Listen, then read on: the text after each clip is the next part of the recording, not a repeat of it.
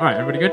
Perfect. Yep. Okay, welcome to Who the Fuck is Delia? I'm covering the plight of the creative who might not just yet have a film about their life story, be having their tweets put under scrutiny that were tweeted about a decade ago, or on already super successful athletes or actors who decide to just become massive superstars overnight.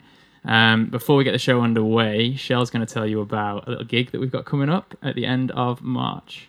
Yeah, I'm going to tell you about that gig, and the date of that gig is the 19th of March. You're nailing it. You're really nailing it. I know. And it is in the Cavern in Liverpool. It's a free gig, so if you're about, you've got no excuse, come down. It is hosted by BBC introducer Merseyside, and there's some beautiful acts on that night, so we'll see you there. Yeah, sound. So on with the show. So we're going to welcome Jay Garcher. What's up? Oh, it really makes me think T's here. I'm getting really emotional. And once again, T isn't here. No, he's not. George is not here this week because him and his car have gone on a trip on holiday. I think that's right. I think so. Yeah, they've gone on a little romantic getaway together. Yeah, I think so. But Jay is the founder of Alpha Bravo Studios. Mm-hmm. You are producer. Mm-hmm. You are an artist. Kind of, you could call it that, yeah. You're an artist in PR. Yeah. I'll give you that as well. I love that. Alpha Bravo Studios work in association with the Sappho Music Group. Mm-hmm. So if you're listening, you may remember Chris Weston, who was on episode 6. We recorded at the Sappho headquarters, HQ. Makes it sound proper. Fancy, doesn't it? And we're here again. So any background noise is because we're working, we're recording in a live working studio right now. But Jay, thanks for coming on the show. Thank you so much for having me. When you said before, marketing is like, like an artistic form of marketing. Uh-huh. We had this conversation with someone a while ago, and I think that arguably there are certain careers that you can argue are artistic and creative even when they are absolutely not. So Alex was doing a podcast with some lawyers the other week, and he whoa, be careful, this is my work. But he was saying that the way they talk sometimes and the way they have to come up with some of their depositions, I don't know if depositions is the UK word for it.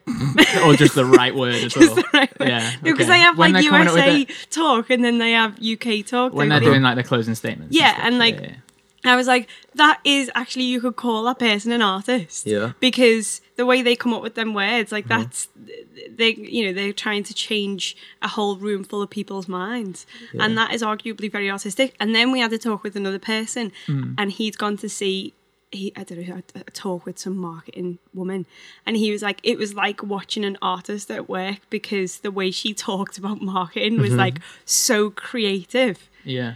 And I guess that there is a sense of that in there, isn't there? Yeah, well, that's something I think we'll probably come on to a bit later as well. That's one thing that I think Alpha Bravo Studios and you guys have. Yeah. And that we're going to be going forward working with you this year, which is exciting. But for anyone who doesn't know, do you want to tell us a little bit about how you got started? Yeah. So, I'm 18. I've been doing this for I'll start with that. Start with that. I'll start with that. I've been doing this for not marketing specifically, but I started in 2012, which is 7 years ago now. So I was 11, 12. I started making music, which I really enjoyed. It's kind of an outlet, and then putting the music out, I found how difficult it actually was to get people to care. And people are friends and family, and even them, it's really difficult to get them to share stuff. Yeah, my mom has no idea what I do. My dad, I think my dad got Facebook just to share my stuff, which is kind of nice. That's so cute. But yeah, so I started like that. I started producing people in my area. This was when I had just moved to Letchworth from Walthamstow. Right. And Walthamstow had a good music scene, and Letchworth pretty much had nothing. And basically I realised that marketing was a thing at that point. At 11, 12 years old? Yeah, just because, not I wouldn't say I was specifically oh damn, marketing, I best get on that. But it was kind of okay, something needs to be done to let people hear what I'm trying to say. Okay. As well as artists that I was working with at the time. Yeah, okay, right. And then we kind of I kept going. I got into some songwriting awards. Eventually got BBC Introducing on Asian Network. and then started working with that and working on an EP now. And we've kind of realized that once we came here, I came to Sappho Music Group originally as a producer intern, not as marketing. And I kind of realized that not many people were doing the things that they need to be doing when they step outside of a studio. And from that, we were kind of like, okay, we can probably help some people with this. So everything that we were doing for everyone working with us, we basically just listed them out and said, all right, we'll offer this to everyone else too. Mate, when you talk about marketing and you talk about like using social media, it's genuinely like trying to read a spreadsheet of like of somebody else's formulas where you're just like, what are you even saying? This makes no sense. But when you speak about that, if you were 30, I would be like, yeah, cool, that makes total sense. But you're 18. Yeah. And to me, that is, you're the first person that's ever made me feel old. When I met you, I was like, Jesus, I'm old. Like, I don't know what the kids are doing on social media. It's crazy. I don't think anyone really knows. And I think even like people like me, like marketers, if they tell you that, okay, here's your release, here's exactly how it's going to go down, they're lying to you. Yeah. So I think there's a certain level of like unpredictability with it all. Yeah, okay. I mean, it seems to be PR and marketing is like it seems to be almost more I important. never say it's PR. Like, I never say we do PR. Oh, okay. Yeah. Just because it's like PR feels so like, here's a message, we put it out, and after the campaign, like if you got any success, you got it. If you didn't, like you waste your money pretty much. Yeah. Whereas marketing, it feels like, let's find your audience, let's see what your content's looking like, let's build a bridge between the two, and then once we leave and once our campaign's over, hopefully you'll have an audience which will stay with you. Right. Okay. Yeah. Cool. So you purposely draw that distinction between the two. Yeah, I think so. I mean, that's something I was going to ask you about. Is like. So we've worked with a couple of PR, marketing, making music. So we've worked with a couple of PR and marketing companies in the past and had like to varying success. So like one was an absolute travesty. Like we lost like $1,000 and got nothing. Okay. And it was a fucking nightmare, wasn't it? The next one was sound. After that, we worked with a guy on a kind of as and when basis. So, like, if you got something, then it was a certain amount. It wasn't, there's like a flat fee for the work and then extras for if you actually got stuff. Okay. But his was like, he was like freelancing out of a company that he worked for. So it was a little bit naughty. So we shouldn't really be doing that. And then everything else has been okay. But I always find that you put all this pressure when you've got a release coming up on PR. So like whether you're DIYing it, which we've done quite a few times, or you're saving up money in your budget to be like, we're going to spend all this money on promo for this because you don't want to release a song or a video or whatever, and it just is there on your social media and that's it, and it's done. So like a lot of artists at this stage will put a lot of pressure on it, and then you could get fuck all, or you could get loads of blogs that no one's reading, no one's paying any attention to, and I don't know if this is something because of like the era that I come from when I started playing in music, where getting these blogs was a big deal, or getting Kerrang was a massive thing, or whatever. But like we were talking about it on one of the earlier episodes of the podcast. Does anyone even read the big blogs?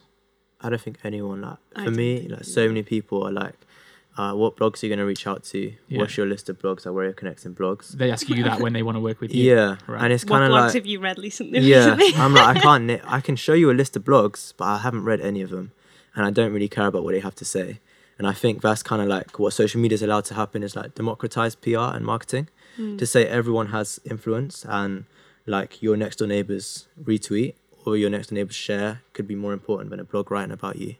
And it makes it much like someone can spend no money and still do really well just because they're good with people, and they have a nice like an aura about them, and they talk to the right people and just keep talking and keep putting out into the community. Yeah. Whereas before it was like, here's your plugger, here's how he's getting you to radio and PR and blogs and all these things. Yeah. I don't think you need that anymore. Gatekeepers, in it. Exactly. And we had this conversation on the last podcast with Goose, and he was saying it's a really exciting time in the industry because there's less gatekeepers. So more underground artists are able to kind of make a living day to day and have their own little group of people over here that everybody else may not necessarily know about, and that's kind of exciting. Yeah. And I think with social media and that kind of marketing side, like smaller tastemakers are becoming, I would say, more important than blogs. So much so. So, like, you know, if you've got someone who's got like a fuck ton of followers, you would rather them tweet being like, "Oh, listening to this song today," than you would get on like Fader. Like, what were you going to get out of that? Do you know what I mean? Also, I feel like it's made it, obviously it's made it so much more saturated, which I think where our like, you call it like an art form comes in, is to say when there were those gatekeepers there was less people past the gate. Yeah. Whereas now when there's less gatekeepers, there's SoundCloud, Spotify's about to open up, I think. There's so much more competition.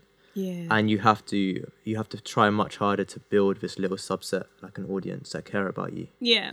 So if someone's listening to this and they need PR or marketing or however they would phrase it, and if they were to come to Alpha Bravo, they're not going to get the same PR that was like, we're going to get you in 10 blogs, no, and whatever. Like, no, you're looking at it as and this is something that's excited us about it, and why we're going down this road this year. Is you're looking at making an audience, aren't you? Yeah, that's like the only thing. Yeah, it's like people power, isn't it? Yeah, exactly. Which can't be ignored. If you've got an audience, then those other things will come. But if you get the other things, the audience. And we have this so much. Like, we work with like people like in their 40s, 50s, and they're so like, where are the blogs at? Where's the radio at? And it's that like must right be now, so yeah. hard And to the way like... that it's changed is you need to. Here's an audience, and if the blogs come, your audience will retweet or reshare the fact that you were in a blog, and that will do something. If you have a blog and no one's there to talk about it, it doesn't really matter. Which is so interesting, and I think once you build an audience, that's something that obviously, like, making money in the music industry is something that's difficult. And it's so much easier to make money when you have an audience of people, rather than like, I have this one blog, do something with it. And then you don't have to rely on like other means to create that money for you if you have that audience of people yourself. Exactly. And you can kind of directly reach your fans, which I feel like is going to be how a lot of people go forward. Well, that's exactly what Goose was saying, wasn't it? About these like little clusters of subcultures, like you were saying, about, you know, so you get 10,000 people and you pull 1,000 people per show, but those 1,000 people are at every show you do. And I think I'd mentioned it on another episode where you hear these artists and you're like, oh, who's this guy? And they're like, you don't know them. Oh, they're like the biggest thingy in that part of, and you're like, no idea. Yeah, sweet. But that person's making a life out of it. Yeah. And it's probably through techniques and things that you do in Alpha Bravo that make it possible, right? I think it's so beautiful to see that, like, even artists that we work with. I've been at like parties, which are like music industry parties, and I've been talking to someone who's like actually got millions of followers, but I have no idea who they are. And I've said like, what do you do? They've said their name, and I've said, oh, what's that? And it's like, you're actually, and when you actually go into them and you're like, oh my God, like, you really have this crazy audience. You're really killing it. And I think that's so beautiful. Yeah, it is. It's a nice feeling.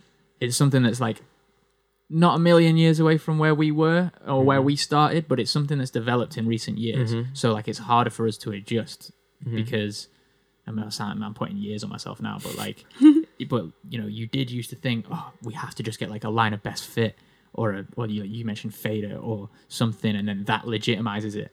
And you could have had like fucking 300 views on your video, and then you're like, but I got a line of best fit, so it was a success. And it's like, yeah, but was it? Exactly. Yeah. And I've not met a single person yet, and we did say we were going to continue this on the podcast, but we haven't done it. But it's interesting. You work in that area, and you don't even read blogs. Yeah. And we said it, didn't we? I think it was with Ollie on episode 2. Like, does anyone read blogs? And everyone was like, nope, not. For me, if somebody's got a good blog, it tells me that they've either got a relevant contact or a fuck ton of money. Yeah. It doesn't tell me anything else. It doesn't tell me that they're good or that the song that is on that particular blog holds any weight. It just tells me that they know someone who knows someone, or they've got loads of money to pay someone. Yeah, I think it's social proof, right? Yeah, and social proof has changed. Like, the definition of social proof is now, I have this many followers, and actually, like, it's developing from that. Now, if I see someone who'll come in for a meeting, they have 25,000 followers, it doesn't mean anything, because you could have bought the followers, like, you could have bought the blog. Yeah, it's the engagement. So now it's engagement, like, how many people came to your last show, how many records did you, what are your streams looking like? Yeah. But more than that, how many playlists are you in? Yeah, playlists. Jeez. Playlists, like, which is one of them worlds to me at the moment where I'm like, oh, I need to know about that world, but I really can't be arsed with that world. I think it's actually so simple. Like playlisting is so simple. Yeah. And I don't think there's anything deep to it at all. It is. I think it's again. Says this guy. You know what I mean? But to be fair, the like 18-year-old who knows how to work Facebook metrics. No, but I think it really is like, here's a playlist. You can't pay to be in a playlist. That's like the payola thing, like all of that stuff. There's a curator. You can pay the curator to listen to your song, but you can't pay them to put the song in the playlist. Right. Yeah. Yeah. And if you know the guy, like the same thing with the blog, if you know the guy, he'll put it in. Equally, if you have a big playlist or a big social media, you can do a swap where you swap the songs and you get their audience and they get yours. Or labels do that. Like we worked with labels before, and the basis of their playlisting is just swaps. Oh yeah. Where they're like, you guys have this one, we have this one, and we're all just like sharing each other's songs. It's kind of nice, but I also hate it. Yeah. And it's so unpredictable, but once you get it, once you get one playlist, and then so many people are personal playlisting it, like your streams are so consistent. Whereas before it'd be, here's this huge spike in sales, and then no one cares about your music. Like 2 months after, now people are like, you're getting thousands of streams like 2 years after. Yeah, which is amazing because you're on personal playlists. Yeah, exactly. And I guess the personal playlists are the ones that actually matter. So getting on the big playlist in the first place is like, yeah, you got on that big playlist, but it's all the smaller personal playlists you're going to gain after that. I think it's so important to remember the scale of things. And when you so many people have huge numbers, when you look at your numbers and actually think about those people sitting in a room in front of you, or if you had a gig, like some of our clients, 20,000 followers, 20,000 like forms of engagement, and you think like, that's like, what's the capacity of O2? Like it's pretty close to that, right? Yeah, it's tens of like I think it's a bit more than that, but yeah. You could feasibly put on a fucking arena show with 20,000 people. So it's like that many people are hearing every one of your songs and they're like retweeting and they really care about you. And that's crazy. Yeah, but it's so easy to get lost in this whole like, oh, but he has this many and I have this many. Oh yeah. You know, and like no one ever posts their losses on social media. Yeah, not at all. So like, would you, when it comes, because this is all, you know, we're talking about followers quantified by like, you know, your social media, your Instagram, Twitter, your Facebook, your views on YouTube, whatever. Instagram's everything now, right? Where do you how much do you have like a scale of what's important on social media for artists, or does it vary artist to artist between, you know, Twitter, Instagram, Facebook? It varies artist to artist just because of demographic. So the first thing we do in a meeting is figure out, firstly ask a bunch of questions about like what type of music you're doing, what's your timeline looking like. But then from that point is, who is the exact person who's listening to you? Yeah, we do like business marketing too, and who's your like business avatar, who's your buyer persona, or I call it listener persona in music, which is like, how old are they, what are they interested in, what else do they listen to, where do they live, what gender are they, you know, like even things like how much do they earn, do they have kids, are they married, really figure it out. And then from there, you've built your audience, and then build a bridge between that and your content. Right. Yeah. So you there was a meeting we had a while ago, and there's a guy who runs a festival in Liverpool. He does a lot more than that, but one of the main things he does is run a big festival that takes place in Sefton Park in Liverpool. And he was like, you need to know what trainers your audience are wearing. Like, what are they buying when they go to the shop? Like, what is their choice of trainer? And I was like, oh, shit. Yeah. How do you find that stuff out? That's crazy. And that all speaks to, like, the fact that you've got to be, like, a small business now. Yes. Or an entrepreneur. You're not just, like, someone who writes songs and performs. I think it's always so difficult telling people, especially younger people who come to us, and they really expect it to be how it is in movies. Right, okay. And then they're like 15, 16, sometimes like 14, and they say, oh, where are you going to put me? How's this going to work? And you tell them, like, actually, this is going to be a lot of work. Yeah, it's going to be a marathon. And even once you get it, it's going to be so hard to maintain that you really have to keep working. Shell, what's that face you just pulled? But still, they still keep making films like A Star Is Born. Yeah. Do you know what I mean? Everybody go and watch A Star Is Born. That's how it happens. Shell's got like a personal vendetta against that film. No, against all of those films in general. Like David Brent, Life on the Road. Yeah, exactly that. Being an artist and watching it, or being a producer, or whatever, like watching it, it actually kind of hurts in a way. Do you know what I mean? It's so hurtful. I honest to God, everyone was telling me to watch that movie. Throw fuel on the fire. It was. you know what? The first person who's actually related with me, except for Goose, who was like, what film is that? And I was like, come on. Yeah, but that's because Goose is all, he's just sat there listening to like new wave jazz in the dark. Yeah, to be fair. But that's exactly what it is. And I felt like that with like all of those kind of films that come out that's about those like struggling artists who one day get their break. And it's like, it doesn't happen. I mean, don't get me wrong. Yeah, okay, it might happen that like one of the biggest musicians in the country at that time just happens to stumble into some random bar in the middle of nowhere, sees you and goes, oh my God, I'm going to marry you. I'm going to go and tour together and you're going to be the biggest thing ever. Okay, yeah, maybe that happens every now and then. Mm-hmm. But it doesn't. And what's your problem with the film? That it's not... What's unrealistic about it? And I just think, to upcoming artists, and especially to like younger artists and to younger people in general, it creates a really bad environment and it creates a really bad society. Keep going, Grandma. Go on. Fuck you. I think that is something I'm really worried about, though. Yeah. In terms, because the things you said about like trainers, what trainers are someone were, they all come out of like their stems of the psychology of a person who will be listening to you. So if you figure out how they think, you figure out everything that they do and why they're doing the things that they do, which is important.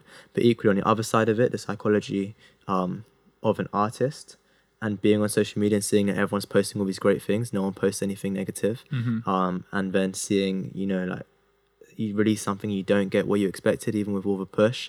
And you see a bunch of fans listening to someone else, and you see movies like that.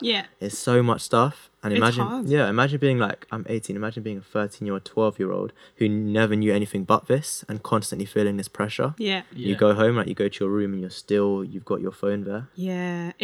I feel so sorry for that generation who have grown up with social media from day one. Like, their life was posted on social media the moment they were born. Do you know what I mean? And they've literally grown up with that.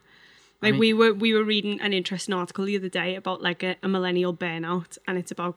I think I read the same thing. Did you? Yeah. It's BBC. Yeah. It's really and it was so interesting. And if you haven't read it, go and read it. And we'll post a link to it in the show notes. Yeah, it's really good, and it kind of like it put a name to something that I feel like loads of people feel. And it gave me like it gave me like a little bit of a sense of community with people who are around my kind of age. But then I'm looking at people who are like not really my sister's age, a bit younger than that, who are like still in their early teens, mid-teens, and I'm like, oh, you're battling a completely different world. Like, we're having to try and cope with the fact that we're, all of our parents are like, you can do anything you want to do, and then we're like, oh no, actually we can't. There's not enough resources for us to do that. But they're battling with the constant thing of being like, my entire life's on social media and that's all the good stuff and that's everybody's good stuff. What about all the other stuff? Does that really happen? Is that real? And it shapes the way you think to say, I'm not allowed to feel like this. I have a sister who's like 14, so it's the same thing that I watch her go through. And something I always talk to people, like, even on our team about, like, it's okay to feel the opposite. It's okay to like step outside of yourself and appreciate that feeling too, because without that there wouldn't be the high. But it's so difficult when you see everyone else pushing those highs at you. Well, then the highs become less special as well. It's like that becomes ground zero. And it becomes a front, right? Like, people are really trying to look, and so we say this to clients all the time, like, stop trying to be Drake or Beyonce or whoever. Like, just be yourself and appreciate that you're a struggling musician or you're a successful musician or whatever you are. And like, tell people your story, because people will engage with that, and that's how you're going to get fans. And that's not even like, that's good from both sides. That's not just like good because that's genuinely what people engage with. Like, you do engage with that way more. If you see someone who just all of a sudden looks like the polished thing, most people are just like, what? Like, you get a lot of people who would engage with that, I suppose. But you like that story, so it's smart from a marketing point of view, but it's also just smart from like being a functioning human point of view. Because if you're like, social media presence is, you're going to start looking at yourself on social media in the same way that you look at these other people's lives, because everything's perfect, and you're like, why isn't my life the way that I put it on social media? So it's not good from any point of view. So why would you do that? It's like a brainwashing thing, isn't it? It's like, that's just what they It's great. I've never thought about it, like looking at your own social media and actually trying to live up to this perspective. Presenting yourself on it. There's sometimes where I'll go through, when you're just checking your feed to see what you need to throw out, which is an example of exactly what we're talking about. Throw out that picture that you took of your feet while you were taking a shit. But yeah, like you go through your news feeds and like you feel like happy with the way that your news feed looks and like things that you've done, and then you're like, oh, but that is literally just a story of like pinpointed moments. And your date, and then you have to go and like take the fucking rubbish downstairs and put it in like the most awful bin you've ever smelt in your entire life, and you're like, oh, what am I doing with myself? And that's after looking at your own fucking feed. It makes no sense. I mean, that's part of our last singles. Silence was all about being recognized and about being heard, and is that important, and what do you do to do that, and should you be doing those things to do that, or what's integrity and all that. And there was no like right or wrong answers, but that's the same kind of deal, isn't it? Is like, is us, does that make sense? Is us, depends what's coming out. Only putting the best stuff online? Is that us bowing to that thing of being like, I'm going to do this because it's going to get me heard and recognized and people engage with me? Yeah, I think so. But I was having a little thought process yesterday. Oh god, I had a little brainwave. I've got some heavy editing on the wall. No, you haven't. It was because I was thinking about A Star Is Born, and we also listened to a different podcast where the woman on there was like, there's no anti-female characters for young women to like latch onto anymore.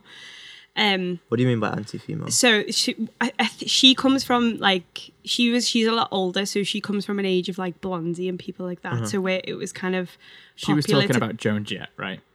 Yeah, basically she was saying, she used to have, if you weren't into like Madonna or big superstar pretty girls, you could put on a leather jacket and be into Joan Jett. Okay. And that doesn't exist anymore. Yeah. And I disagree with it. But yeah, it was still kind of cool to do that. And she said that there isn't that anymore, and I just think she's too old. Of course there is that. She just hasn't found it yet. But I'm starting to find that it's more like the Christine and the Queens of the world who are kind of creating a completely different persona for women. But I started applying that to kind of like popular culture, and I was like, what's going to be the next anti-pop? Because people get pissed off with one movement and eventually create another movement.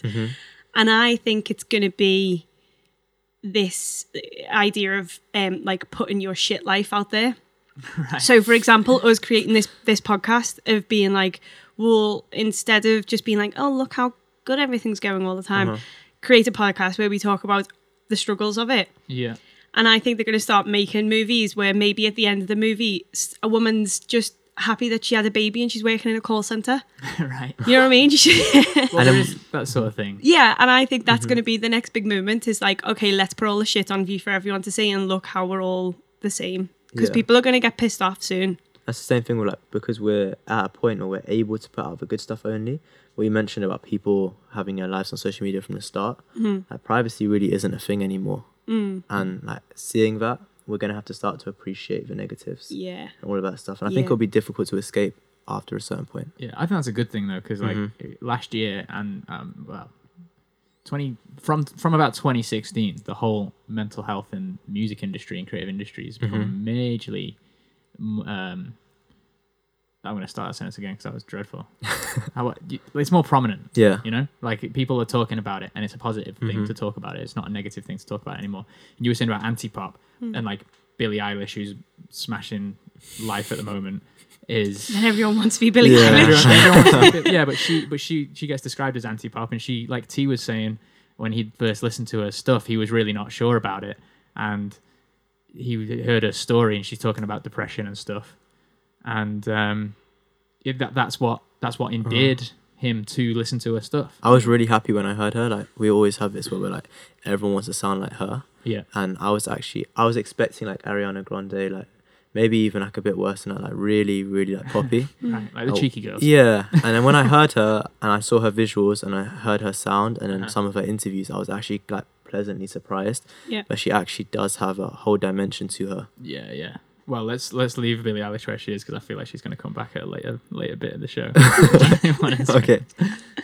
A side question. Okay. So you said Walthamstow had like a really good music scene at the time when you were growing up. So coming from Liverpool and having to like deal with the Beatles for like my entire childhood. Yeah. Did you guys have to deal with E17 in a similar way? Yeah, I think it's like with Walthamstow, like obviously I was quite young when I was there, but it was more, and my parents are quite strict, so very like I was not out much, and that's I think why we left, because it was getting quite like serious in the area.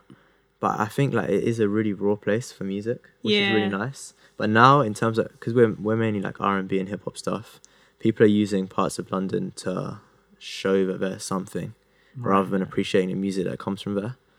And then like this whole postcode war thing, and all of that stuff, I think people are using spaces as like rep the set kind of thing, rather than like, here's my type of music from this area. But then if you're like a credible artist and you're like in the postcode war thing, and you bring up E17, your credibility's already just like What do you want about E17 is sick? I'm not saying that they're not. It's just not exactly cool, is it? They came back, you know. They did a little Christmas thing last year, I think. Oh no. And they all wore they all wore like white coats with fur around the hoods, you know, and eyebrow piercings and shit. Oh, that sounds sick. Yeah, I don't know why we didn't go. But you talk the way you were just like, like you talk about E17 the same way that I talk about the Beatles, and everyone's always like, what do you mean you haven't listened to that album? And I'm like, have you any idea what my childhood was like? That's why I haven't listened to the albums. I have no idea what those albums are about, and I intend to keep it that way. Do you not find it kind of inspiring? No. No, I find it the exact opposite. I find it... You're more of a silly girl, aren't you? Shut up. I find it like A Star Is Born intolerating. Intolerating? Is that a word? We'll rock with it, yeah. Intolerating. Yeah. Yeah, it annoys me because now I think there's there was, maybe it's coming out of it a little bit now, but there was a massive problem with the music industry in Liverpool. Like if you weren't like an indie pop rock band of like 4 lads, there was just no point in putting on a gig or no point in doing a gig because nobody would come and see it. No one gave a shit. And also, because you have got so many of them 5-piece fucking boys slamming guitars, they like a lot of them are like, let's say 70% of them are shit. So then everyone goes to those gigs because they think that's all the music there is. Then they think, oh, these gigs are shit. So then when you actually put on a gig, nobody wants to go because they think it's going to be shit guitar music, and it's like a vicious circle. Then like nobody then is starting to discover new music because they've been oversaturated with shit music and like they're scared of exploring. But that's changing. Yeah, social media kills that. Yeah, that is totally even just in now. Liverpool, like that I know what you're saying, and I've seen that, but that existed a couple of years ago, and I think we're coming out of it. With that, like you look at everything that Lymph are doing with the Academy, and some of the artists that we know now that are from Liverpool. It's not like that at all. It's not now. We are coming. I did start that whole rant by saying we are coming out of it. It's not that bad now, but we're gonna have a load of scousers with pitchforks going down to E17 outside that door. No, they won't, because they all get it. I wanna just quickly touch on 2 things. One is, so with everything we talked about is through social media. Like that is the platform on which you operate, isn't it? For all of this sort of stuff. And that's what's important. And how important is physical stuff these days, do you think? Because like, and by that I mean like gigs, physical merch, things like that. Because I hear there's an art, the name escapes me right now, but there's an artist who is only online. I can't think of what her name is. Yeah. But she's only online, and she's never gigged. Oh wow! I think there's so many people like that. Yeah, like there's so many people, especially in like R&B and hip hop stuff, that just put out songs, and also because their sound is actually dictated by the tech which is behind them. Yeah. So they can't gig with the same sound anyway. Yeah, I think it's different for every genre, but I think it's important to be open-minded and accept that this whole digital thing is coming, and kind of in a good way, because it's less barriers of entry for your audience. Yeah, because they haven't got to be able to afford to come to your gig, or they haven't got to be able to afford to do a lot of things. It's much easier to propagate ideas. Yeah, right. And like we said, like create a concept. But in time, we aim to build like alternative revenue streams for artists.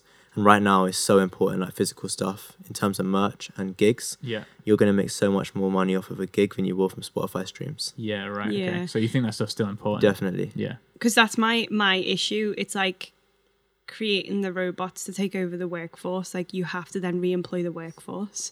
It's like if you make everything go digital, then the artist is not going to make as much money. So is that kind of going to be detrimental again to the industry after the whole fall when digital media came around? You know, by moving everything just to kind of digital formats, is that going to create another lapse where like live people start really struggling? Well, it's going to get more into the thing that we were talking about, where I think we spoke about it on a previous show, where your favorite artist might also work in the post office, you know, like, or they have just a normal job that goes alongside the art, and like all your heroes that from like the 60s, 70s, 80s and whatever, they were just artists and that's what they did. But then it might become a time where people's heroes from 2019 also had loads of other jobs on the side, you know. I think that's kind of beautiful though. Yeah, like to say that like my Queen or my like Michael Jackson, he's like at a Chinese shop down the road. It's so nice. Do you know what I mean? Right. And then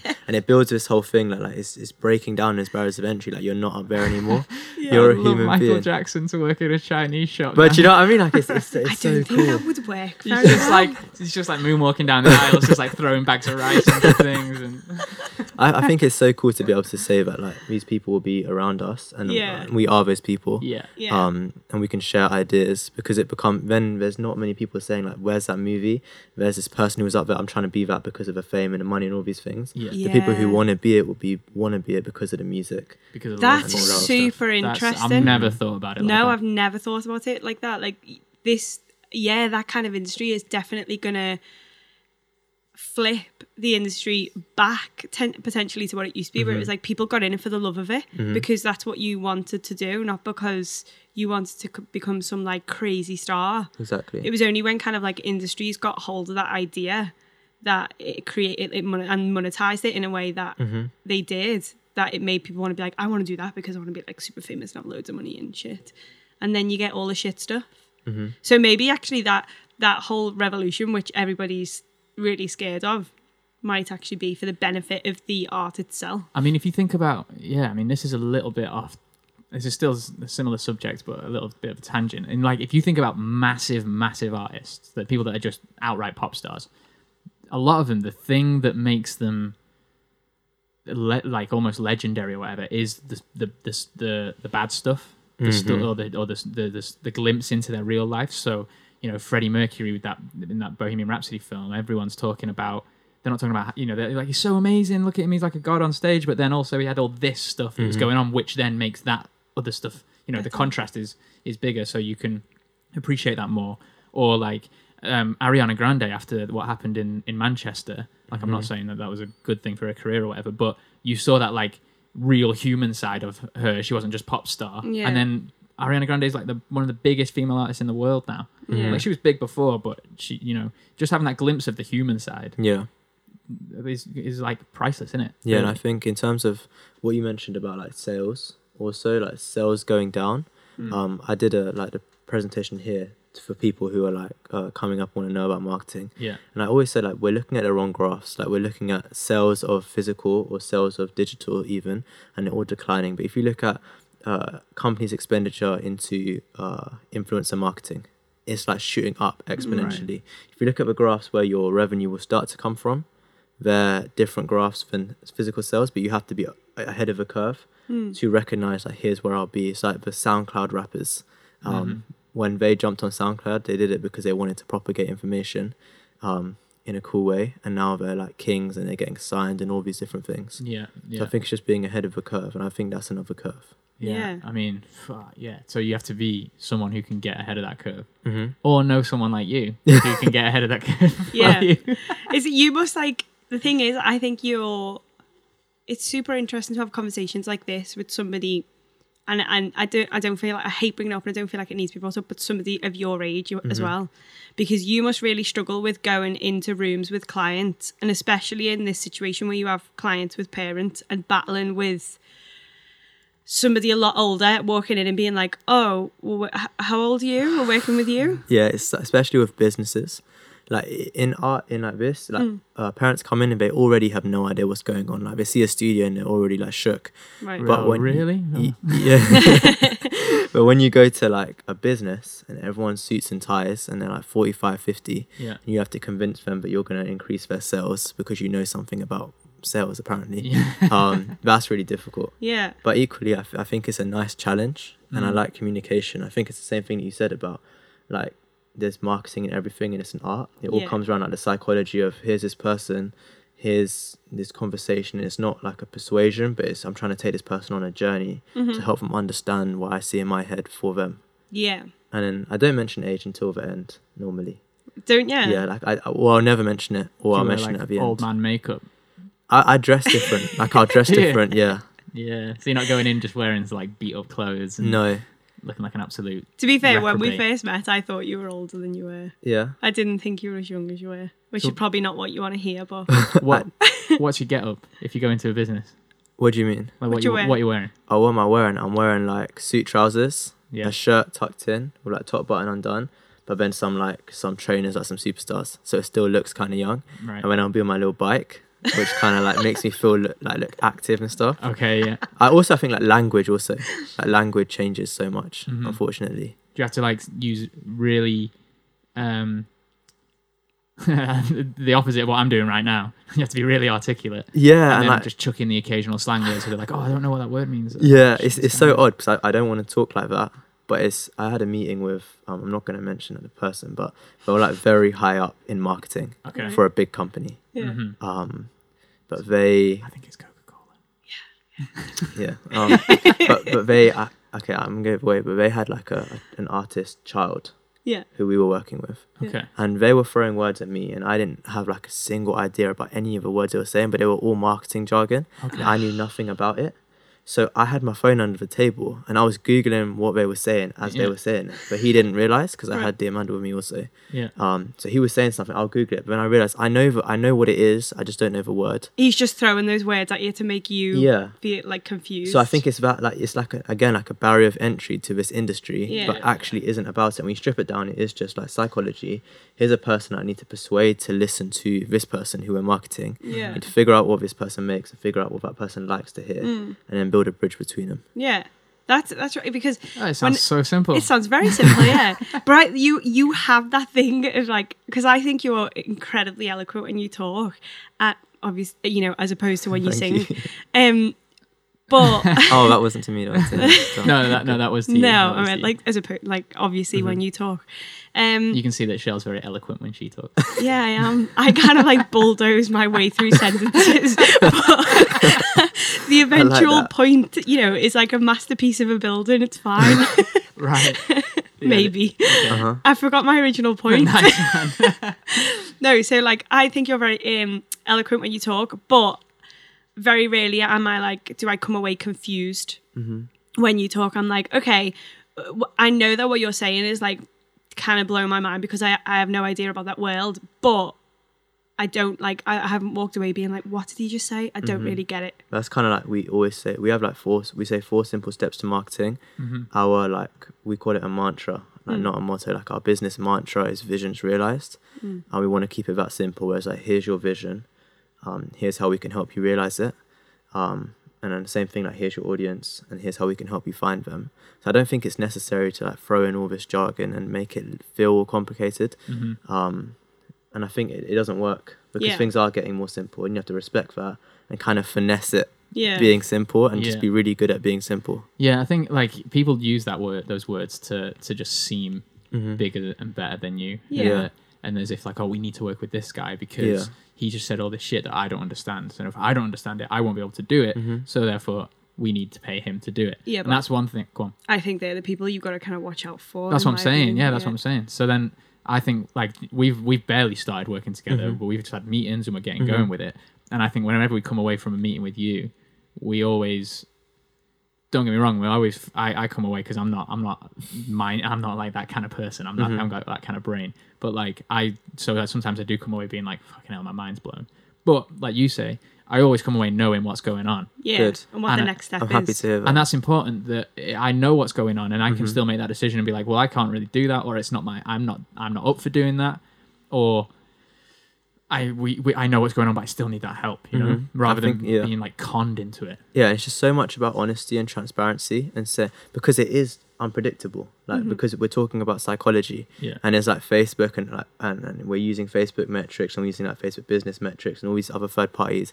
We're building our own software. But at the end of the day, like our software only goes into the point where we think this person thinks like this. Yeah, you and don't there's actually so know. much which is unpredictable.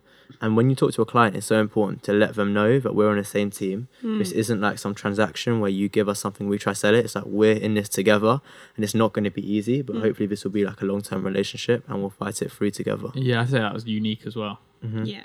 I would say so, I especially think- at this level. Yeah, and I think it's like with stuff like that, I always think it is, and I use the word younger in like a whole generation. I think it is like a younger generational thing, that people are coming into that idea of, oh, well, let's work as a team and make things more accessible than being like, I'm the professional. I'm going to throw all these words at you, and then I'm going to be your employer because I know more than you. Yeah.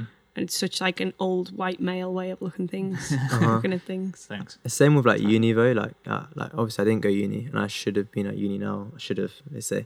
But like I speaking to like the dean of some really good schools in business and marketing here, and you talk to them and they actually don't know a lot of the stuff which is going on at the ground level. Oh, that's terrifying. Yeah, because they're researching, right? So they're doing research, they're researching. It may take them a few years to bring out a book. But with the pace of things, like a few years is too long. Yeah. So then you go to blogs, but it still takes too long to write something up. Yeah. And equally, that's the same thing with what we're talking about, like psychology and protecting young people. Legislation can't catch up with the advancements in technology. That's the whole thing with like Mark Zuckerberg and all of that stuff. Yeah. Legality can't catch up with what we're doing. Yeah. That's terrifying to think that there's people being taught and they're like not up to date. A lot of our on what's clients going on. are marketing grads. Like we've got, Whoa, mad, really? we've had like 5-6 people who are like marketing grads and they have no idea what's going on with marketing. Shit. And what annoys me about that is I feel like the people who are in a position of authority in those situations always seem to be the people who like won't admit that they don't know something, and they will never just be like, oh, actually, I don't think we're the most qualified people in this particular sector right now. Yeah, but that's why it's important to work with companies like Alpha Bravo, like we were talking to Chris about Sappho, things that are ground level, that care about it, that have an ethos rather than like have an ethos that's more human based than profit based or something. Yeah. You know, do you know what I mean? Yeah. Like obviously you need to earn money. I'm not, and that's a priority, but like that's something that's new. Like you were saying, it's a generational thing of like you're going to see that more. You're going to see businesses that give more of a shit about that. And I feel like it's them being able to like say that they're wrong and admit that they're wrong. So important. Like even within a team also. Yeah. Like obviously you guys know, like in a band, being able to say like I actually don't know. Yeah. And if someone asks you something, say I don't know, you might know better than me, or I'll often say I don't know, but I'll come back to you in 2 days and I will know. Yeah. And I'll let you know then. And that's exactly why what I like defer to people who are better at it, like you, or there's no point me being like, well, I'm older than this guy, so I should know more about that. It's like, no, well, that's what he does, and that's not what I do, so I defer to him. I do it with T on productions all the time. I'll be like, right, T, I've hit a point, I've done as much as I can, your turn. He does the same. All right, fire it back to me, and you bounce off it like that. You're not like, this is my thing, and only I know how to do that. I think I unfortunately started like that as a creative. I was so scared to have anyone else touch anything, and that's where this all kind of stemmed from. Being young and making like one single, I'm figuring out how to produce. Excuse me, I'm figuring out how to produce in Logic. I'm writing a song, I'm recording a song in my bedroom, I'm mixing it and mastering it. I'm trying to figure out marketing and figure out how to film a music video and how to get a gig and how to talk to people. It takes like 6 months to get a single out, which is stupid. And then you realize, actually, I'm not so great at all of those things. Yeah. And I can, even like friends, if I just offload and say, like, could you help me out with this? And that's why I came here, like with Sappho, that you guys, like all the producers are so amazing. And at your like specific genres also, it's a different level. And I think it's so amazing for us to be able to come here and say, like, okay, I'm great at writing, can you do this? Or I'm great at this, can you do that? Yeah. I'd agree with that massively. I mean, like you're saying, you got to be a small entrepreneur or a small business as a band these days.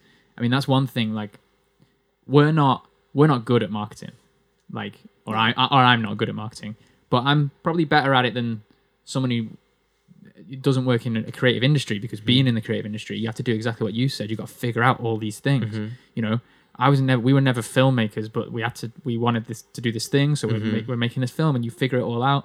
You then develop a community of contacts where you can go, I have a tiny bit of knowledge about this, but so I can then relay what I'm thinking to this person who has a lot of knowledge about it. And that's so important. Like with us, we have like 20 different services based on some are for artists, some are for businesses, and I made it my business to figure out a little bit about all of them, and then go to someone who's better, and like researching great thinkers, like for example like Elon Musk. Like he's jumping from all these different ideas, and he's got the best teams in terms of scientists and technicians and all these things, but really he's just got a basic understanding of physics, and he always says bring it down to the physics rather than talking all this jargon, and he'll go to someone who'll be able to understand what they say without knowing all the intricacies, and in that way you can have this whole team around you and know a little bit about all of it, but have people who are much better than you and achieve so much more. Yeah, that's great. And it's rare that you could like find that trust. You know, it's rare that you can be like, I know kind of what they're talking about, but I can trust that they know more about it. Well, then, but their role in that is that they've been an excellent people person, in the sense that they have employed people who they can trust to do that, and they've created like one of the strongest teams in regards to him, one of the strongest teams in the world to do the things like that.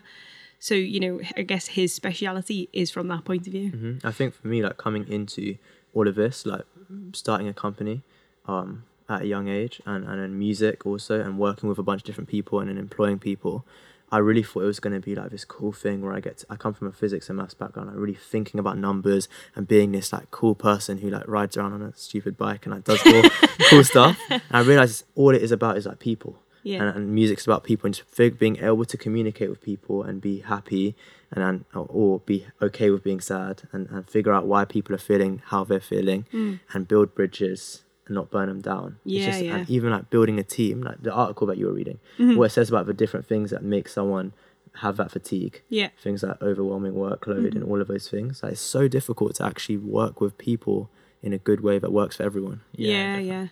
So you're releasing your own EP soon. So is that going to be like marketed within an inch of its life? Is that going to be like the perfect campaign? It's kind of crazy because I'm kind of sick of marketing. Yeah, but you are. So I'm kind of like, I really love making music, and I kind of just want to make music, and I don't really care if anyone listens to it or not. So that's kind of refreshing to have that now, whereas before it was like, I really need to make a living off of these songs. And I think it kind of felt purer. I thought I was scared of losing it. I was scared of I'm going to jump into business and lose music and be one of those like 50-year-old people who's like, I'm a producer, but really they're not. But I think it's kind of nice being able to say, I do this because I love it and for no other reason.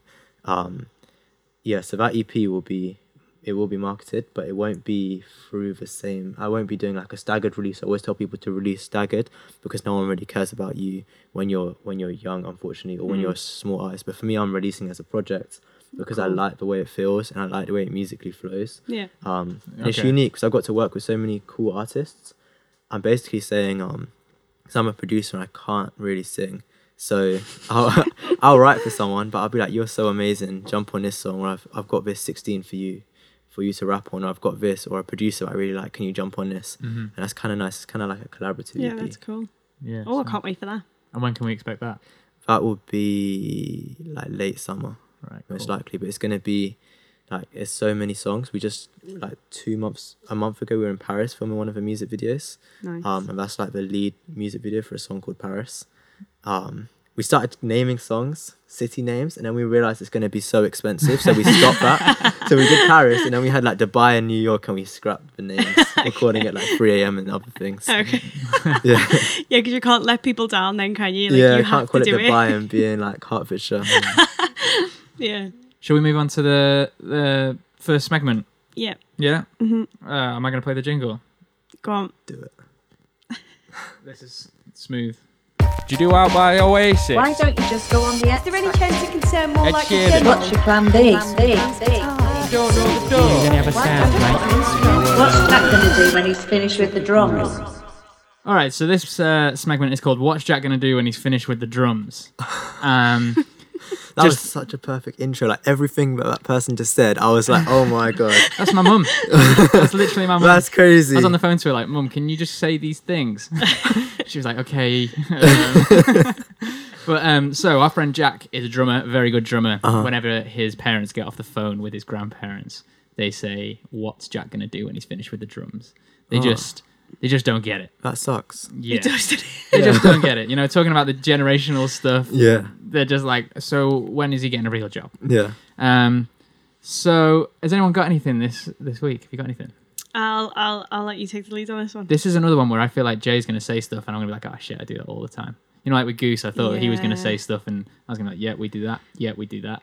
Yeah. Oh wait, I've got one actually. Well, go for it. All right. So, this I think it was after reading that article, I'd sent it to my mum and I was like, interesting read. And then it reminded and like the millennial burnout. Yeah. And she sent back some like, you know, some nice comforting message being like, oh, hope you're okay. And I think and then but it reminded me of like a time it was maybe just after uni or like maybe a year after uni or something where I was like feeling really shit and I called her and I was like, oh, you know, just you try and explain what you're doing to your parents and your parents are kind of just like, I don't get it, but I'm just going to give you the best advice that I possibly can. And Mum was like, you know, that you're only trying to prove this to yourself. It's okay to fail, you know. And I was like, that's really fucking unhelpful. That's not cool. It definitely sounded better in her head. Yeah, it definitely did. But I was just like, okay. And I've like watched a couple like I think I watched a film last night on Netflix and the mum is like, you know, it's okay to be shit or it's okay to not do well at this. And she was like, that's just not what I needed right now. I needed some like inspirational mum speak about how it's all going to be okay. Yeah, right. I mean, I can't comment on that. My mum's amazing at all that stuff. Yeah, same. I think it's so important to have like something. I was watching like a Jeff Bezos interview saying about like, he couldn't have done anything without unconditional love. Right. It's like having someone that you know, if all like shit hits the fan in every possible way, like you got someone you can just go home and like go sleep and someone will say like I love you and it'll just all be nice. And it gives you this like I can go out into the world and fight and then come back and I've got this. Yeah, you do need that, don't you? Yeah. Oh, that is so that's so underrated as a thing that people need. Yeah. Because there'd be so many times. My mum lives in Australia now, but when she used to live in the UK, whenever anything went wrong, I'd call her and I'd be like crying. I'd be like, this has happened. And half an hour later, I'd come off the phone and I'd be like, it's all good now. I can go back to life. And you feel fine. And now I don't have that as much recently just because, you know, 12 hours and all that. And it does make a massive difference because you'll dwell and like simmer on things for days and days and days and it can really affect you. And those conversations, like I have the same thing with my mum. I'll come home and it's like 12 at night and she's like really trying to go sleep. Oh, can I talk to you about this one thing? And I realised that it's like a 10-minute conversation to like an hour, 2 hours, but it's really just me thinking and talking. Yeah. And I'm just throwing it at my mum and she's throwing something back, but it's really what I just said. And it allows you to feel comfortable and just figure out what you're thinking. Yeah. You know? Yeah. That's a nice one. It Probably was the nicest one we've ever had. It was. Have you got anything from your work with Alpha Bravo or here at Sappho? So this is things that we hear. Yeah, so just, you know, like this kind of stuff like in that little jingle, Shell gets things all the time that's like, I don't understand why you don't just go on the X Factor. You have the Billie Eilish thing, right? We talked about that earlier, I suppose. Yeah. You could have that. Yeah, that just sucks. That sucks. Because it's like painful. Because for us, it's like we can't push so many Billie Eilish's. Yeah, because everyone wants to be her, like there's right? only one of her. But equally, it's sad because it's on the other side. It's like, you know, there is actually only one of her. Like, you're not going to like jump in front of her and be like, ooh, I'm better. Do you know what I mean? Like, like you really like, you have to be your own thing. Yeah. And that's another thing with like social media. We see her, it's like, oh, I'm really going to do that and do it so much to her. Equally with like sounds, like a lot of artists, like when I've been producing, like you ask someone what they've been listening to, then they go and record and it sounds exactly the same. Yeah. They're trying to get an album done and it's like a long process and every song sounds like what they've been listening to on the drive to the studio. Yeah, people think that references are like like you're copying a reference. Mm-hmm. It's like, no, a reference is there to give you an idea, to give you a vibe, to give you some sort of direction that you're going in. Yeah. It doesn't mean that like we're recreating this track, but it's your version. So with many your lyrics. people like that. Like people, and also people who aren't able to leave the trust in your hands and say, like, I've had people who are like, I want the drums off of this, but like the percussion as well as like the synth off of this. It's like musically that does not work together. But it's like you have to. They can't trust you with figuring out something that works. And the same thing with marketing, where it's like, I want this blog, or I want this award, or I want this radio show. It's like, well, it's not gonna get you what you want. And we'll actually like propose a whole proposal, and then they'll come back and say, I actually just want that one thing.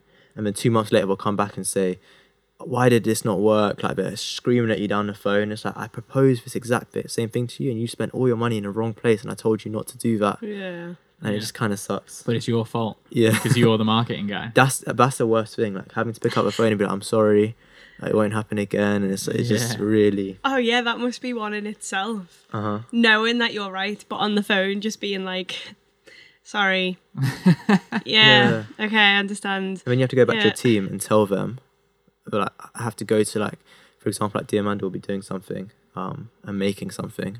So the client hated it. It was just trash. I love it. It was trash, but it's your fault and my fault. Yeah. And it's like, it's the craziest thing to do, because as a creative working in marketing, you're always like, this is my vision, like it's so beautiful, and this is their vision, and that's so beautiful, and I've built this thing. And when they turn around and say to you like, this isn't good, this isn't good, this isn't good, but you know that it's going to achieve what it needs to achieve if they put it out. And what they want it to achieve. Yeah, and then it doesn't achieve it because they changed it, and then it comes back and they're annoyed at you. That really sucks. I thought you were going to bring, there's one that you mentioned last time we had a meeting. Mm-hmm. I thought you were going to bring this up, which is people who are bad at Instagram and stuff, but have a good following or whatever. I remember you bringing that up. Yeah. And I imagine it being like you go to an open mic and a guy who's learnt 3 chords picks up a guitar and who can barely sing, and he thinks he's doing it, but he's kind of not. But everyone's sort of cringing, but you kind of like, that was good, mate. Thanks. I imagine like people's Instagrams and their marketing tools and stuff like that. You look at that and go like, yeah, you're kind of doing it. Yeah. Not really. And that's the same thing like with the other thing, where you have to say like, oh, you're doing really good, and then you can't tell them that you're like not good at this.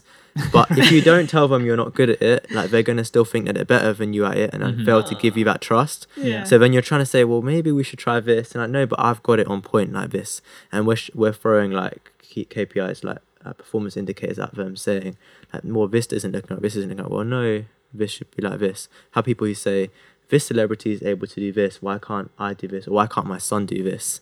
Yeah. And it's like, well, because you're not that person, which really sucks. No, what we were talking about with that, we were actually looking at T's profile, because we were like, what is annoying is people who have T's profile. Yeah. Oh, it was T's profile. because we were like, people who have sick profiles but don't like market themselves at all. This was a really cool like feed, right? Yeah, like, yeah. His pictures were on point. They were like sick, and he's like, I remember when he was like making that profile, and he was like, he spent time on days it, yeah. and he didn't sleep because he was like staying up till fucking 6 a.m. in the morning, just scrolling through his news feed, like scrolling through his feed, trying to get it all right. But then like he I put. don't think that's true. I remember him saying he was like up till silly hours, just like scrolling through his phone. And then you look at him and he's like, just doesn't market himself in any way whatsoever, but creates this sick feed. And I remember you being like, oh, that really fucking annoys me. I feel He could be so good. Yeah, and it's where people are investing. Yeah. And like when it really hurts me when I see like you spent this much money on studio, like this much money on studio time and this much money on like this, that, and the other, but you really don't want to spend on people hearing what you're doing. Yeah. But then you're gonna get annoyed when no one hears what you're doing. I'm totally guilty of that. I'm so He is really shit guilty at of it. social media. I just, it's never the thing that pops into my head to be like, I'm going to post about this. I'm going to do this now as I'm doing it. So like, last year, right, I was rammed busy. I was doing like the music for a short film. I was recording this podcast. I was working in Sappho. I was doing all the Delia release for the last release of the year. And I didn't post a single thing because I was just so busy doing stuff. And then I'm not that kind of person who can be like, 2018 was great, did this, did that, did the other, and like you put it all online because it just doesn't feel like who I am, and it just feels totally false and wrong. But I know that I should be doing it, Yeah. and I know that it's good for me. Not just like a creative point of view to be like, look at all these things that I can put out into the world, but also from just like a business point of view, to be like, oh, this guy does that, maybe we'll get in touch with him. Do you feel like it's a graft period, like you're grafting and you're like, I feel like that right now where it's like with the EP and with the whole business stuff, like I'm undercovers, like I'm working and no one has to see, but when, like for example, everything you just mentioned, like when that all comes out, like we've obviously had our meetings and everything you guys have got lined up is crazy. When it all comes out, it's like, geez, like where did this come from? Maybe, yeah. And I think that's part of the thing with the producing is that because it's not my thing, I'm not posting about it. Do you know what I mean? But maybe I should be. You guys definitely should be. Like the music that's coming out of here, like so many of, because most of the artists come to us and I market, like this is coming out of those 2 studios and they come in here and market. Like you guys should be like blowing it up. Yeah, we should. I'm so bad at that stuff. I am. See, I'm the opposite, where I self-sabotage myself on social media. So after our last meeting, so I don't have my own profile because my profile ended up being the Delia profile.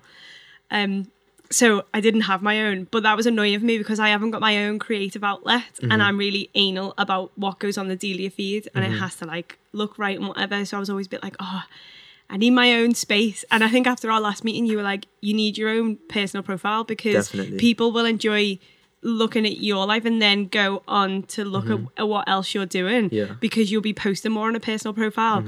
So I was like, okay, cool. So since our last meeting, which was what, like a few weeks ago, maybe a couple of weeks ago, I created my I created my own profile. And I'm not going to say what the name is or anything like that because I really don't want people to follow it because I've been so anal about the first few pictures that I posted. I've like deleted, re-uploaded, deleted them, re-uploaded them, deleted them, re-uploaded them. I can't like decide on a bio. I can't decide what's right. I'm like, what do I need from this? And this is like 2 weeks in and I just need to like be like, hey guys, by the way, I've got a personal profile and everyone wants to follow it. But I'm like, no, it has to be perfect. That's the thing, like it is literally like, it is just you. It's so and people bad. are going to love you for you. And like, that's what I need to like get over. And I just need to be like, just post whatever, it doesn't matter. Well, not, within reason. Yeah. But I can't get over it. I have multiple accounts. I've got 5 Instagram accounts now. No, you're not. Yeah, 5 Instagram accounts. But I see it as like art. Yeah. And I'll like delete one and then strategically make it another. Like I don't care if it's got following or not. Yeah. But it just feels so good. Like I've got a clothing line, a gig company, a community. I've got 6, a community for young entrepreneurs, Alpha Bravo Studios, ABS Vision, which is for marketing, and then my personal. I couldn't live. You were born after 2000. No, I think like some of them have that very few followers, but it's literally a creative. Oh, I have another one called Jaytoven, like J and Beethoven.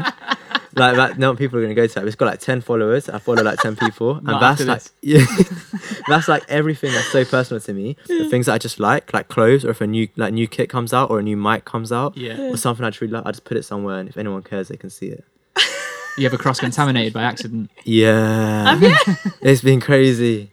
Like on the marketing account for companies, like I've posted crazy stuff like music screenshots of some like dodgy videos, and it's like people are messaging me who are like company people and like messaging me like, is this a new ploy that you're doing or something? You're like, yeah. It's Trust me. It's all about the intrigue. That's what's going on. That's shocking. That's funny. Should we move on to the final smeg? Yep.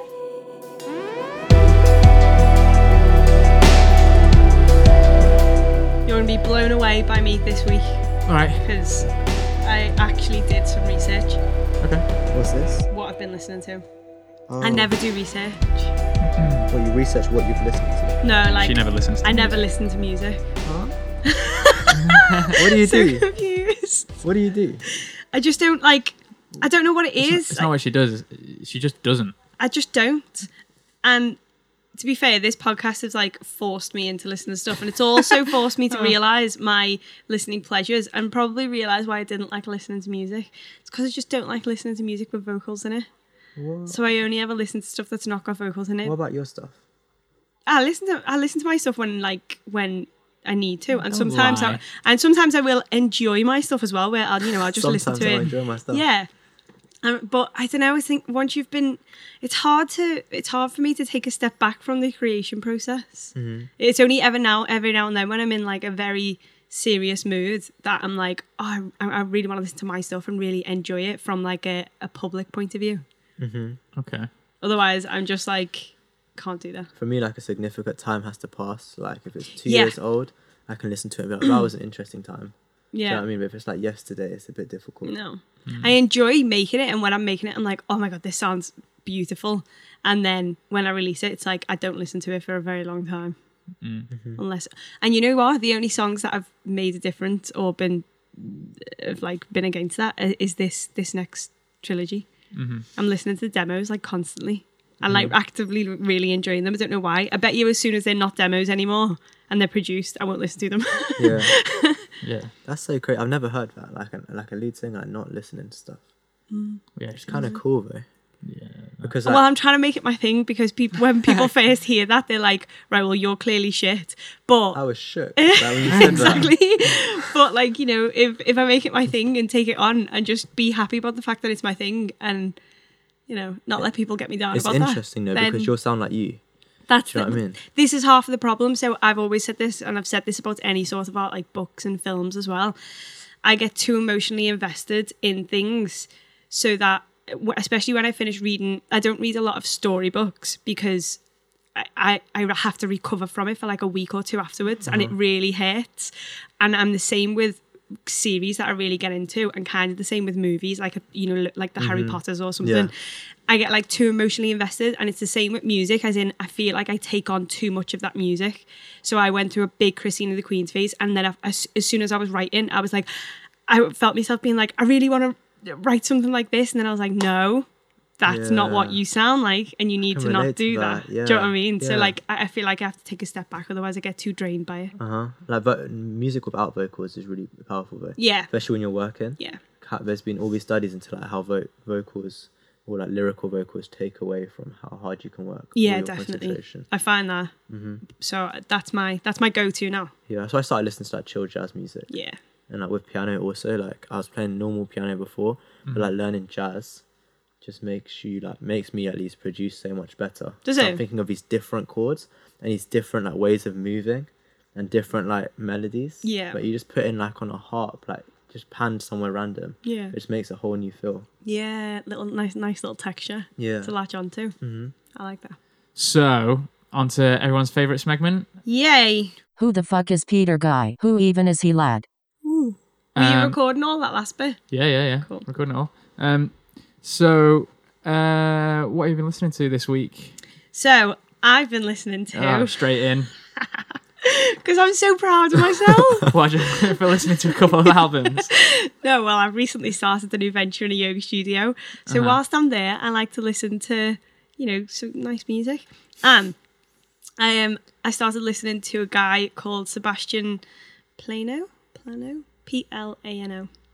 And the reason why I picked it was because the artwork on an album that he released this year called Verve is cool. And recently I'm starting to I think we've had this conversation before, but I'm really starting to listen to things based on its artwork. Like I'm so into artwork at the moment. Yeah, we have talked about that before. I kind of don't care what it sounds like. If it's got good artwork, I'm going to That's listen so to crazy. it. Yeah. That's so odd. Yeah, I know. It's strange, Yeah. like artworks. And I think it's because I've found like a new love for vinyl again. So when I see artwork, I'm instantly drawn to a vinyl. What about like people who like some artists don't have any part in the creation of their artwork? So their artwork might not be anything to do with Yeah. their sound. Yeah, I know. That's then the person who's created that artwork is a fucking genius, and I want to work with them. That's so But you are an artist, though. Like, you sketch and draw and paint. And Yeah. do all that shit. I've never asked you, like, what's your thing? Like, because if you do so much stuff, like, what do you call yourself? If when people ask me, like when they're like, I'd loved it if you'd just been like, Shell. I'm sure. No, when people say like, oh, so what do you do? I'm always like, oh, I'm a musician. I think. Okay. And then, because I although I do artwork, I don't know if I'd class myself as an artist. Just because, I don't know, we've had this conversation is like, when do you start naming yourself something that you are? And for me, I'm always kind of like, when it feels like it's a profession. And my art right now is something that I enjoy doing and I do a lot of, and I aim to turn it into a profession, but right now it's not. So Yeah. I'm a musician because I do that professionally. Like that's what I make the majority of my living out of. Right. Yeah, fair. Oh, interesting. Yeah. So you've been listening to Paul Dano. Yes. What? Sorry, Paul Dano? Who's Paul Dano? the actor, director, dude. Sebastian Plano. Plano, PLA. odd name. Looks Okay. like piano. Okay, and what's the album? The album is called Verve, and it is. If you have listened to any other of my recommendations in the past, it is almost exactly the same as all those. It's piano based, kind of electronic, Yeah. very work music. Cool. Fits very well in a yoga room. Ooh, I Yeah. need to listen to that. Will it Very play in the nice. podcast? We'll put the link in the show Okay, notes. cool. Yeah. Perfect. Anything else? Nothing worth noting. Well, you were so excited. You were like, I've been listening to loads this week. Well, the thing And then was, you're like, what? I listened to this one song by this one person. no, I've been listening to an album actually, and well, there was a few other people. One guy called Akuga, Aukia. Can't pronounce any of the names. That's the problem. Oh, quiet. Aukia. Yeah, I've showed you him. Yeah. So the reason why I started listening to all these other artists was because of him. Is that the album Reminisce or something? Yes, that one. So they're all kind of the same artists. They all do the same things. Yeah, that's nice. That's got like an oriental thing going on, hasn't it? Yeah, that's really good, that. Yeah. A lot of like guitar-y, picky stuff in there. It's really nice. Jay, what have you been listening to? So it's going to be completely different from this sound, Yay. but it's like it's a couple artists who Rick hopefully Ross, will be Slayer. hopefully will be on the EP. So not won't Okay. be Rick Ross, but Yeah. a guy called OG Kemi. So Okay. he's like one of my friends. We just dropped a track called 3 Minutes of Toxic Masculinity, Oh, which is kind of cool. It's very like I really out of there, that sounds but really it's cool. cool. And another guy called Fix Up Boy, who's dropped a couple tracks recently. Yeah, They'll both be hopefully on the EP. yeah. As well as like a guy called Octavian, and we were speaking I like about that name. people who are like have a whole circle. I mean, half the world doesn't know about them. Like he's one of those guys. Like Drake shouted him out. Oh shit. He's doing like huge shows in the UK. Like he just done a track with Skepta. He's doing huge things, but no one's really heard of him. Yeah. But I like that he doesn't sound mainstream at all. Like he has a really cool sound. That's Yeah. cool. That's cool. I find that with Yeva Yeah. as well. She released like 2 tracks. I think it was like 1 track and another track on just on a video, like a live session, and she's working with fucking everybody, isn't she? Yeah. And she's doing like a session for Beats One and stuff, and absolutely smashing it. But then you're like, but no one's ever heard of her. Yeah, It's mad. it's so cool. Anyone else? No, that's pretty much it. I'm gonna go and listen to them this week. Yeah, that sounds well cool. I got 2. I usually come with like a fucking sack full. Okay. So I've got 2 this week. I got a guy called Mac Ayres, I think. What's that? Ayres. Kind of stuff. 2 albums, Drive Slow and Something to Feel. And it's kind of like, it's super chilled R&B, jazz sort of stuff. Oh yeah. I remember. Like really nice chordy stuff, real nice synths, real nice electric pianos, and really nice guitars, super lazy drums, beautiful vocal tone, and like yeah, it's just good. It's just so good. It's just put it on and you just feel relaxed instantly. I'm so excited to listen to those 2 because that's exactly what I need. Like I've been listening to the same chill jazz playlist for about 2 months, so I need those things. Yeah. This is also got the kind of thing where like it came on when we were eating somewhere, and I started singing along to it, and I was like, I fucking know this song, and then like Siri, Shazam, whatever. Yeah. And then he came up, and I was like, never heard of this guy in my life. Listen to it, and then again, I find myself like singing along to it and humming along to it. So it's like it's jazzy and it's technical and it's That is so cool. good, but then it's got that poppy side to it where it's like, do I know this? Has this got a catchy chorus that and you can't help but sing along to it after hearing the chorus once. And then the other thing I've been listening to is Wide Eyed Boys EP. Yeah. Ollie Nagy, who was on episode 2 of the podcast, their EP Sun Again came out I think a couple of weeks ago now, so I'm a bit late to the party, but it's great. And Wolves, I think that's the lead like track that song. off the EP. I know Sun Again's obviously the lead track off the EP, but Wolves is a fucking It's a great song. banger. Yeah. And there's a tune called Fire on there as well, which I think is like taking them in a poppier direction, Cool. which is really cool. I've got like one more. Is that cool? Yeah. Go for it, yeah. Okay, this is really cool. It's a guy called, you probably heard of him, like Corey Henry. Yeah. Like he's Seen him album live. The Revival. like I had never heard of him like come like a month ago. Yeah. And like his album The Revival, like oh my god, like it's so beautiful. And you seen him live? Yeah, we That's met him, didn't we? crazy. Oh my! I went on a night out with him. Oh my! I would be so gassed. I just been watching all his lives, and when he goes to like the Yamaha shows and All he's his like organ playing, shit. it's beautiful. It's He's off insane. his head. And like when he was like 4 or 5 years old, you watch his videos, and he's way better than anyone I've seen in real Yeah, life. he's mad. insane, isn't he? We watched them. Snarky Puppy, who he plays for, came to Liverpool when we were at uni. Everyone went to go and watch him because everyone's like music nerds and all like, Yeah. oh, we're going to go and see this really technically brilliant band. And we all just sort of like scurried on down there and watched it. It was fucking He's unbelievable. amazing. How And did then- you like get? Yeah. And then they went and played this place called Hannah's Bar in Liverpool that run like, you got music on like 5 or 6 days a week. So we all know all the function players and Yeah. everyone's playing together and everyone knows each other.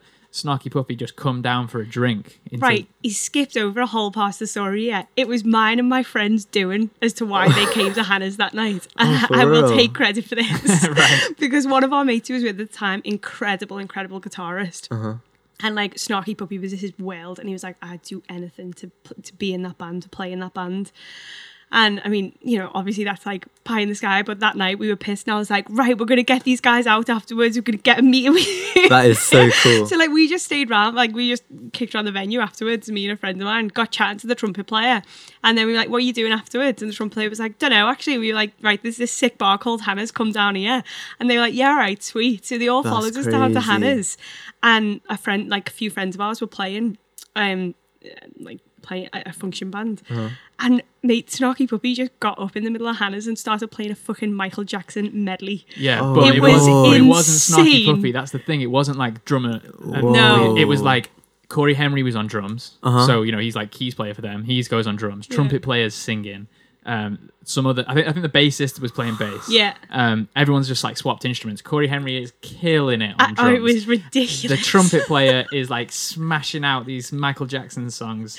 Proper high effortlessly. notes. It sounds like dreams. It like, really I would was. really be Honestly, on that. was. everyone's on tables like Oh filming it. And my! it was insane. sick. I've still got like videos from that night and like But pictures then- with Corey Henry and stuff like that. So then the actual drummer for Snarky Puppy, this is like way later on, everyone's getting kicked out of the bar. And the actual drummer's not done anything because he's like way too cool.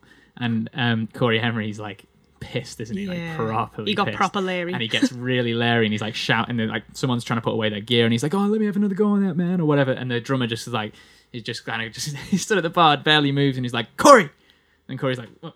And then he's like, and just makes this little gesture for him to come Yeah. over, and Corey Henry's like a told off little kid, and he's like walking back to the to like the main drummer, like, okay, I'm sorry. Is he as like humble as he seems? He wasn't on that no, night. Really? He might be now though, because He this was might like be. this was a few years This ago. this was a few years ago, and he was hammered, but everybody around him was like, "Oh, that guy's an asshole." Really? Yeah, he was. That he kills was, But it then for it's the me. thing Yeah. that he's like, he was just loud, Wow. American, Yeah, he was. excited. It could have just been because he was just a bit over the top with everything, and he kind of like. I mean, everyone was around him, like proper gassing him, like, "Oh my god!" Constantly Yeah. talking about how amazing he is. So, I mean, I guess if you get that and you're pissed, you're obviously going to have an air of like overconfidence. he was to on you. he was on the precipice of how big he's got now. Yeah. Like Yeah. he was like It was just the before young that. keys player in Snarky Puppy. Yeah. That look at how good this guy is. Yeah. He's going to be Yeah, sick. Bill so it was Lawrence just was like- below the surface, and Yeah. then so it was probably him just tipping over the edge. So he probably is really humble. Yeah. And he's definitely, this was like what, 4 years ago, Yeah. something like that. So he's probably changed a lot. But yeah, he Hopefully. was just Hopefully, That was yeah. he was okay. just running riot That's winning all the night. coolest story ever. it's cool. It was When you should have said seen Corey these Henry, key I was like, "You're changes. gonna die." Yeah, that's mad. it was nuts. Like, a side note, for your listening, kind of like work mode, have you listened to Boards of Canada yet? No. Right. Okay, I'm going to send you that because Sick. it's my work album go to every time. It's just like cool electronic, kind of very constant music, but it's really good. Do you remember Salad Fingers? No. Oh, you're too young. Too young. So there was like an age. You're not missing out on anything. No, Actually, you're you are not. missing You're out on a not. little. You know, you're in school and you're in your IT lessons and you always watch some stupid cartoon that you Yeah. weren't meant to watch. Well, ours was Salad Fingers, and anybody of our age knows of Salad Fingers. Okay. And there was this piece of music that was always at the beginning of Salad Fingers. When I started listening to Boards of Canada, there's the third song of the album that I'll send to you, is like a 10 or 15 second long song. And as soon as I listened to it, I was like, oh my fucking God, that's the Salafingers song. And like, mad. had I have known at the time, I would have been all over this band. But I think they're like 20 years old or something. When you Just say No, at what are work, you talking about? I think they're born to Canada.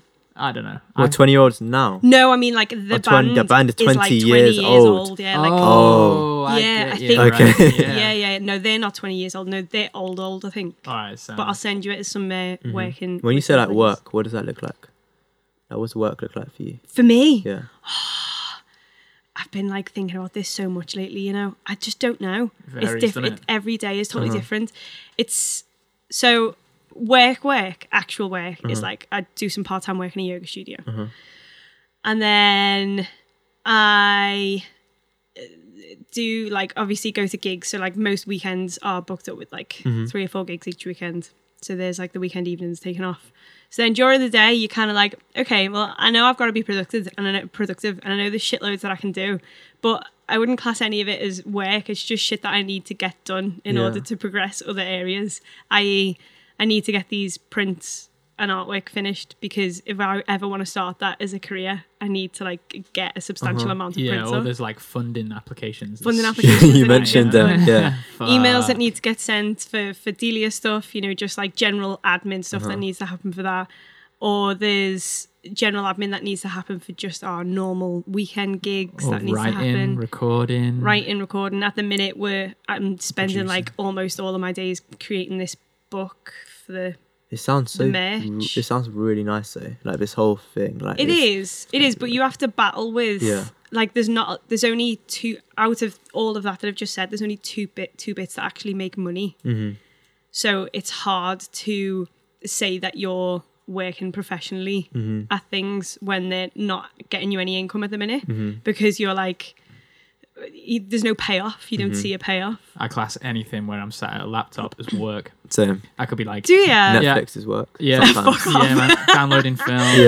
Yeah. Like do my fantasy football. If I'm doing it on my phone, I'm just chilling. But if it's so heavy that I have to go onto my computer up to the do it, I'm laptop. like, I just got to do some work.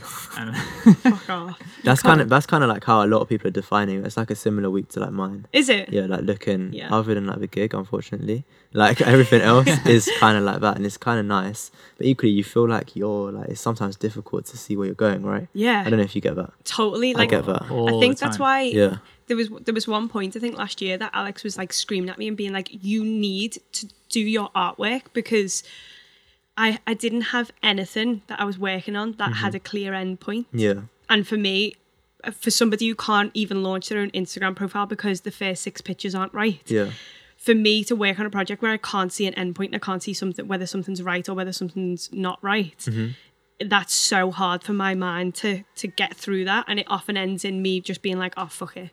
You Yeah. know, so whereas with artwork, it's like I work on a piece of A4 art, I do a sketch, it's done. I can go, oh, I achieved that today. And we put that to one side and I start on the next one. And like, that's my piece of achievement. Yeah. Because when, like, you'll know when you're working in music or anything like that, there is very rarely an end point at which you can go, oh, I've achieved that. Like, you're even never when like you you're happy with it. You're never happy with it. Never. Even when you create the music, and even when you put the music out, and even when you create the video and you put the video out, there's always something like, oh, but the marketing of the video and this of the video, and then, you know, there's never like some nice round end point where you can go, okay, and that's that boxed off. We'll put you that also, over there now. like especially in music, you also have like we've got what fucking hundreds of demos Yeah. Yeah. that are never being finished or Yeah, I properly saw some produced. meme where it's like some huge book of like beats and songs, and then Yeah. like you have 2 which like these are the songs that are finished. Yeah, that you actually released. Yeah. I was gonna ask, like I forgot to ask, like with the production that you do, Yeah. like at Sappho and other places,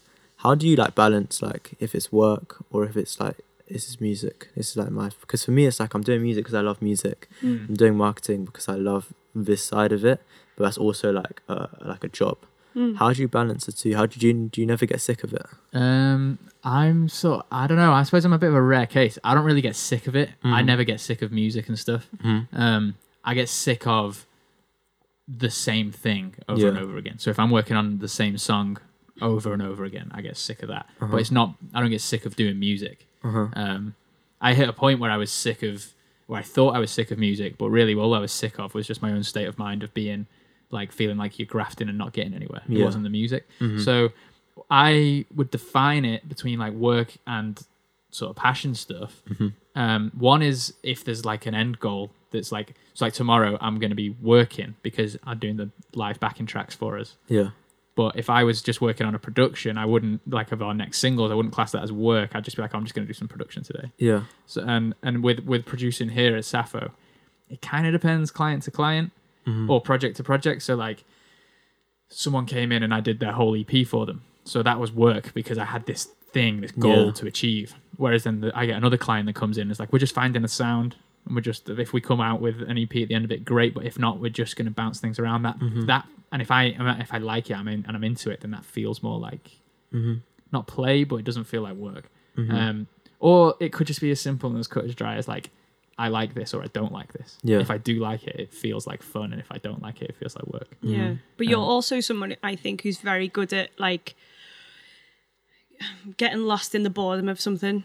So for me, even though I'll enjoy sketching, like I can be there for like 4 hours max before I'm like, I need to concentrate on something else. Yeah, because I think it was Ben, who was a friend of ours, who I'm completely paraphrasing here, but he said that the key to being like the best at what you do or the best in that particular field is coming to terms with boredom and enjoying boredom, because you need to practice and do the same thing over and over and over and over again. But I only have that with things that I'm into and things that feel creative. So like when I'm producing, if I feel like it's adding something to the song that from a creative point of view, then I will really get into the weeds and I'll just go and go and go and go. But if it's something that I need to do for a technical reason, because this is clipping or this or that's doing something technically not right, I've got no interest in it, and I have to really force myself to like look into it.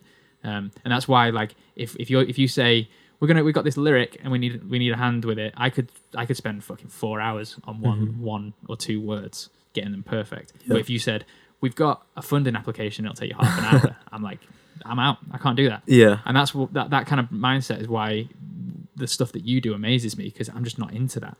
So I couldn't imagine getting good at it, because to get good at it you have to invest time into it, and I can't even imagine spending time on it. Do you find mundane tasks hard to complete? So like you need to just take the bin out, just take the fucking bin out. Yeah, but everyone does, don't they?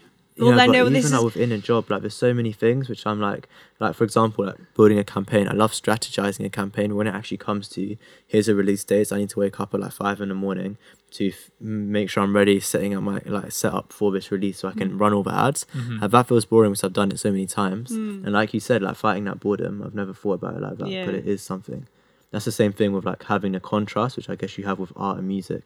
Having business and music, for me, I think it really helps. It's beautiful to be able to step outside, do business, and then come back and you appreciate music so much. Yeah. And the types of people too are so different in the two worlds. Yeah, definitely. Yeah. With me, I'm totally like, if I'm busy, I'm happy. Yeah, I'm like that. It doesn't matter what you're busy with. It doesn't. Even if I'm hating what I'm busy with, I have a little layer of being like, oh, at least I'm busy. See, I feel like that. Like if I tell myself to take a break, it feels like I have this little like burn anxiety thing. Yeah, well, that's part of that like millennial burnout article that we mentioned. Yeah, like it feels really bad not doing something when you have this thing that you're trying to get. Yeah, and I think that is because we don't have a specific endpoint. Exactly. Because we've got no point at which we can say, okay, well, we can stop now. You always feel like if you're stopping, that you're kind of like bowing out, and you're like, fuck, no, I need to just keep going with it and keep going and keep going. Like tidying up after a night out. Yeah. I will be the guy who's tidying up that night, right? Yeah. So I'll be like, well, fuck it, might as well just do it now. I'm up anyway. I'll just take it all out. And then before I know it, 2 hours has passed and I've cleaned everything. Yeah. And then I do it because then I don't have to do it tomorrow. Yeah. So then tomorrow comes and I'm like, you just find all the shit to what do I need to do? I don't know what to do. So I end up doing just random shit. I'll do that, but like I know I need a break sometimes. So I'll have one job which isn't that big, but I'll really put it off and do it really slowly, so it takes up my whole day subconsciously, which really like isn't good. So I'll be like, this is my one day of the week where I wasn't per se like working. Yeah. I had one job. Why is it like 2 a.m. and I still haven't done the one job? I do that all the time. Well, on that happy note, we'll put all the links to Alpha Bravo Studios. We're going to let you go, Jay, because you've got important meetings. You've got important work. You've actually got actual work that I you got need to do. 45 minutes. Yeah, I'm well, gonna grab some food. Yeah. Yeah. So thanks very much for coming in. We'll put all the links if you want to get in touch with Jay. It's all on the website, all on the Instagram. Website, Instagram, Alpha Bravo Studios. Sick. On the website, alphabravostudios.com. And if you listen to the episode with Chris Weston from the Sappho Music Group, We'll have some more context. there's more context for that. So you can get in touch with Sappho, who can then we'll put you in touch with Alpha Bravo. You can get in touch with Alpha Bravo, we'll put you in touch with Sappho, and it's all Beautiful. just this Keep lovely saying community. One day you might even meet Alex. Me? Yeah. Yeah. Sweet. Well, thanks for coming in, mate. Thank you so much for having me. Yeah, Yeah. thanks, Really Jay. cool. Thanks for turning up, Shell. Nice one. Thanks for turning up, George. Oh, nice one, mate. And Too Much Sauce ruins the fries. Yeah. Have a good week.